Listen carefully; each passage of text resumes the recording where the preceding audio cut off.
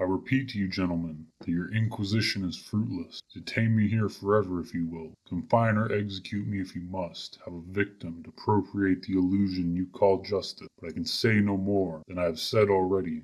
Everything that I can remember I have told with perfect candor. Nothing has been distorted or concealed, and if anything remains vague, it is only because of the dark cloud which has come over my mind, that cloud and the nebulous nature of the horrors which brought it upon me. Again I say, I do not know what has become of Harley Warren, though I think, almost hope, that he is in peaceful oblivion. If there be anywhere so blessed a thing, it is true that I have for 5 years been his close friend, and a partial sharer of his terrible researches into the unknown. I will not deny, though my memory is uncertain and indistinct, that this witness of yours may have seen us together, as he says, on the Gainesville pike, walking toward the Big Cypress swamp at 11:30 on that awful night that we bore electric lanterns, spades, and a curious coil of wire, with attached instruments, I will even affirm, for these things all played a part in the single hideous scene which remains burned in my shaken recollection. But of what followed, and of the reason I was found alone and dazed on the edge of the swamp next morning, I must insist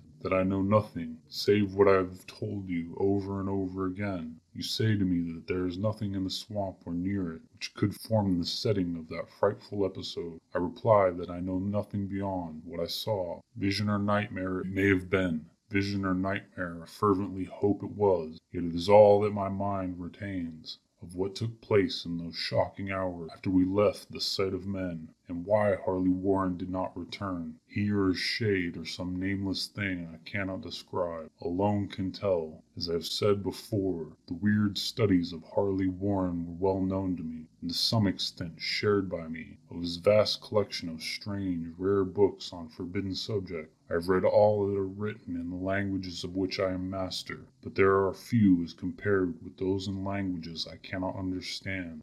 Most, I believe, are in Arabic, and the fiend-inspired book which brought on the end, the book which he carried in his pocket, out of the world, was written in characters whose like I never saw elsewhere. Warren would never tell me just what was in that book. As to the nature of our studies, must I say again that I no longer retain full comprehension? It seems to me rather merciful that I do not, for they were terrible studies, which I pursued more through reluctant fascination than through actual inclination. Warren almost dominated me, and sometimes I feared him. I remember how I shuddered at his facial expression on the night before the awful happening, when he talked so incessantly of his theory why certain corpses never decay, but rest firm and fat in their tombs for 1,000 years. But I do not fear him now, for I suspect that he has known horrors beyond my ken. Now I fear for him. Once more I say that I have no clear idea of our object on that night. Certainly it had much to do with something in the book which Warren carried with him, that ancient book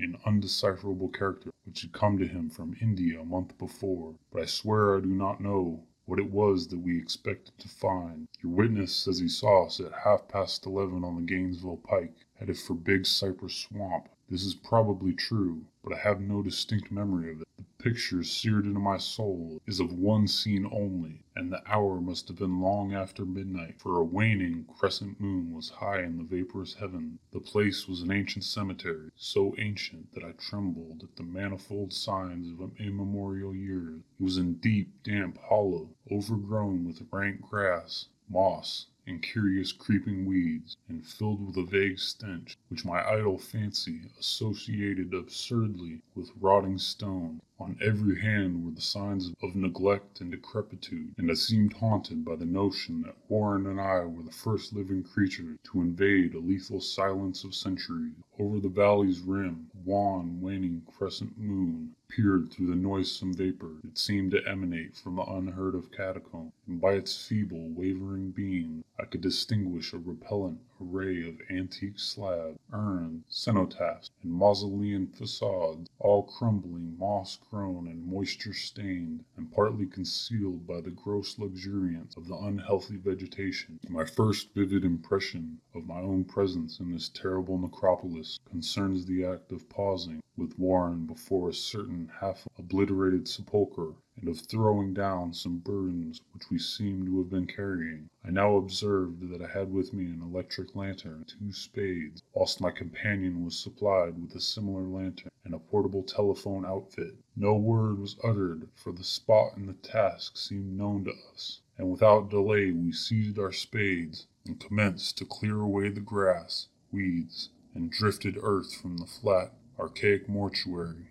After uncovering the entire surface, which consisted of 3 immense granite slabs, we stepped back some distance to survey the charnel scene, and Warren appeared to make some mental calculations. Then he returned to the sepulchre, and using his spade as a lever, sought to pry up the slab lying nearest to a stony ruin, which may have been a monument in its day. He did not succeed, and motioned to me to come to his assistance. Finally, our combined strength loosened the stone, which we raised and tipped to one side. The removal of the slab revealed a black aperture, from which rushed an effluence of miasmal gases so nauseous that we started back in horror. After an interval, however, we approached the pit again, and found the exhalations less unbearable. Our lanterns disclosed the top of a flight of stone steps, dripping with some detestable ichor of the inner earth, and bordered by moist walls encrusted with nitre. And now, for the first time, my memory records verbal discourse, Warren addressing me at length in his mellow tenor voice, a voice singularly unperturbed by our awesome surroundings. "I'm sorry to have to ask you to stay on the surface," he said, "but it would be a crime to let anyone with your frail nerves go down there. You can't imagine, even from what you have read, and from what I've told you, the things I shall have to see and do. It's fiendish work, Carter, and I doubt if any man without ironclad sensibilities could ever see it through, and come up alive and sane. I don't wish to offend you, and heaven knows I'd be glad enough to have you with me, but the responsibility is in a certain sense mine, and I couldn't drag a bundle of nerves like you down to probable death or madness. I tell you, you can't imagine what the thing is really like, but I promise to keep you informed over the telephone of every move. You see, I've enough wire here to reach the center of the earth and back. I can still hear, in my memory, those coolly spoken words, and I can still remember my remonstrance. I seemed desperately anxious to accompany my friend into these sepulchral depths, yet he proved inflexibly obdurate. At one time he threatened to abandon the expedition if I remained insistent, a threat which proved effective, since he alone held the key to the thing. All this I can still remember, though I no longer know what manner of thing we sought. After he had secured my reluctant acquiescence in his design, Warren picked up the reel of wire and adjusted the instrument. At his nod, I took one of the latter and seated myself upon an aged, discolored gravestone, close by the newly uncovered aperture. Then he shook my hand, shouldered the coil of wire, and disappeared within the indescribable ossuary. For a moment, I kept sight of the glow of his lantern, and I heard the rustle of the wire as he laid it down after. But the glow soon disappeared abruptly, as if a turn in the stone staircase had been encountered, and the sound died away almost as quickly. I was alone, yet bound to the unknown depths by those magic strands, whose insulated surface lay green beneath the struggling beams of that waning crescent moon. In the lone silence of that hoary and deserted city of the dead, my mind conceived the most ghastly fantasies and illusions, and the grotesque shrines and monoliths seemed to assume a hideous personality,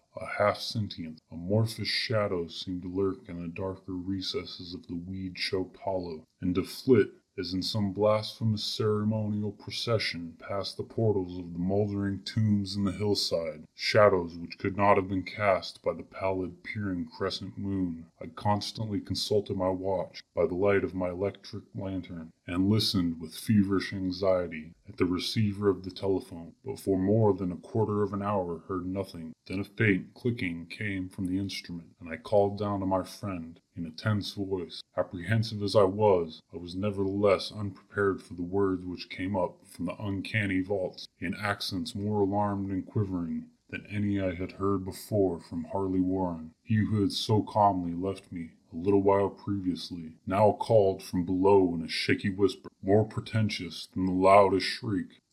God, if you could see what I am seeing. I could not answer, speechless. I could only wait. Then came the frenzied tone again. Carter, it's terrible, monstrous, unbelievable. This time my voice did not fail me. and I poured into the transmitter a flood of excited questions. Terrified, I continued to speak to Warren. What is it? What is it? Once more came the voice of my friend, still hoarse with fear, and now apparently tinged with despair. I can't tell you, Carter. It's too utterly beyond thought. I dare not tell you. No man could know it and live. Great God, I never dreamed of this. Stillness again, save for my now incoherent torrent of shuddering inquiry. Then the voice of Warren in a pitch of wilder consternation. Carter, for the love of God, put back the slab, and get out of this if you can. Quick, leave everything else and make for the outside. It's your only chance. Do as I say, and don't ask me to explain. I heard, yet was able only to repeat my frantic questions. Around me were the tombs, and the darkness and the shadows. Below me some peril, beyond the radius of the human imagination. But my friend was in greater danger than I, and through my fear I felt a vague resentment that he should deem me capable of deserting him under such circumstances. More clicking, and after a pause a piteous cry from Warren. Beat it, for God's sake. Put back the slab and beat it, Carter. Something in the boyish slang of my evidently stricken companion unleashed my faculty. I formed and shouted a resolution. Warren, brace up. I'm coming down. But at this offer, the tone of my auditor changed to a scream of utter despair. Don't. You can't understand. It's too late. And my own fault. Put back the slab and run. There's nothing else you or anyone can do. The tone changed again, this time acquiring a softer quality, as of hopeless resignation, yet it remained tense, through anxiety for me. Quick, before it's too late. I tried not to heed him, tried to break through the paralysis which held me, and to fulfill my vow to rush down to his aid. But his next whisper found me still held, inert in the chains of stark horror. Carter, hurry. It's no use, you must go. Better one than two, the slab. A pause more clicking than the fervent voice of Warren. Nearly over now. Don't make it harder. Cover up those damn steps and run for your life. You're losing time. So long, Carter. Won't see you again. Here. Warren's whisper swelled into a cry that gradually rose to a shriek, fraught with all the horror of the ages. Curse these hellish things. Legions, my God. Beat it. Beat it. Beat it. After that was silence. I know not how many interminable aeons I sat stupefied, whispering, muttering, calling, screaming into that telephone. Over and over again through those aeons, I whispered and muttered, called and shouted and screamed. Warren, Warren, answer me. Are you there? And then there came to me the crowning horror of all, the unbelievable, unthinkable, almost unmentionable thing. I have said that aeons seemed to elapse after Warren shrieked forth his last despairing warning, and that only my own cries now broke the hideous silence. But after a while there was further clicking in the receiver, and I strained my ears to listen. Again I called down, Warren, are you there? And in answer heard the thing which has brought this cloud over my mind. I do not try, gentlemen, to account for that thing, that voice. Nor can I venture to describe it in detail, since the first words took away my consciousness and created a mental blank, which reaches to the time of my awakening in the hospital. Shall I say that the voice was deep, hollow, gelatinous, remote, unearthly, inhuman, disembodied? What shall I say? It was the end of my experience, and is the end of my story. I heard it and knew no more, heard as I sat petrified in the unknown cemetery, in the hollow amidst the crumbling stones, and the falling tombs, the rank vegetation, and the miasmal vapors, heard it well up from the innermost depths of the damnable open sepulchral, as I watched amorphous, necrophagous shadows dance beneath an accursed waning moon. And this is what I said. You fool, Warren is dead.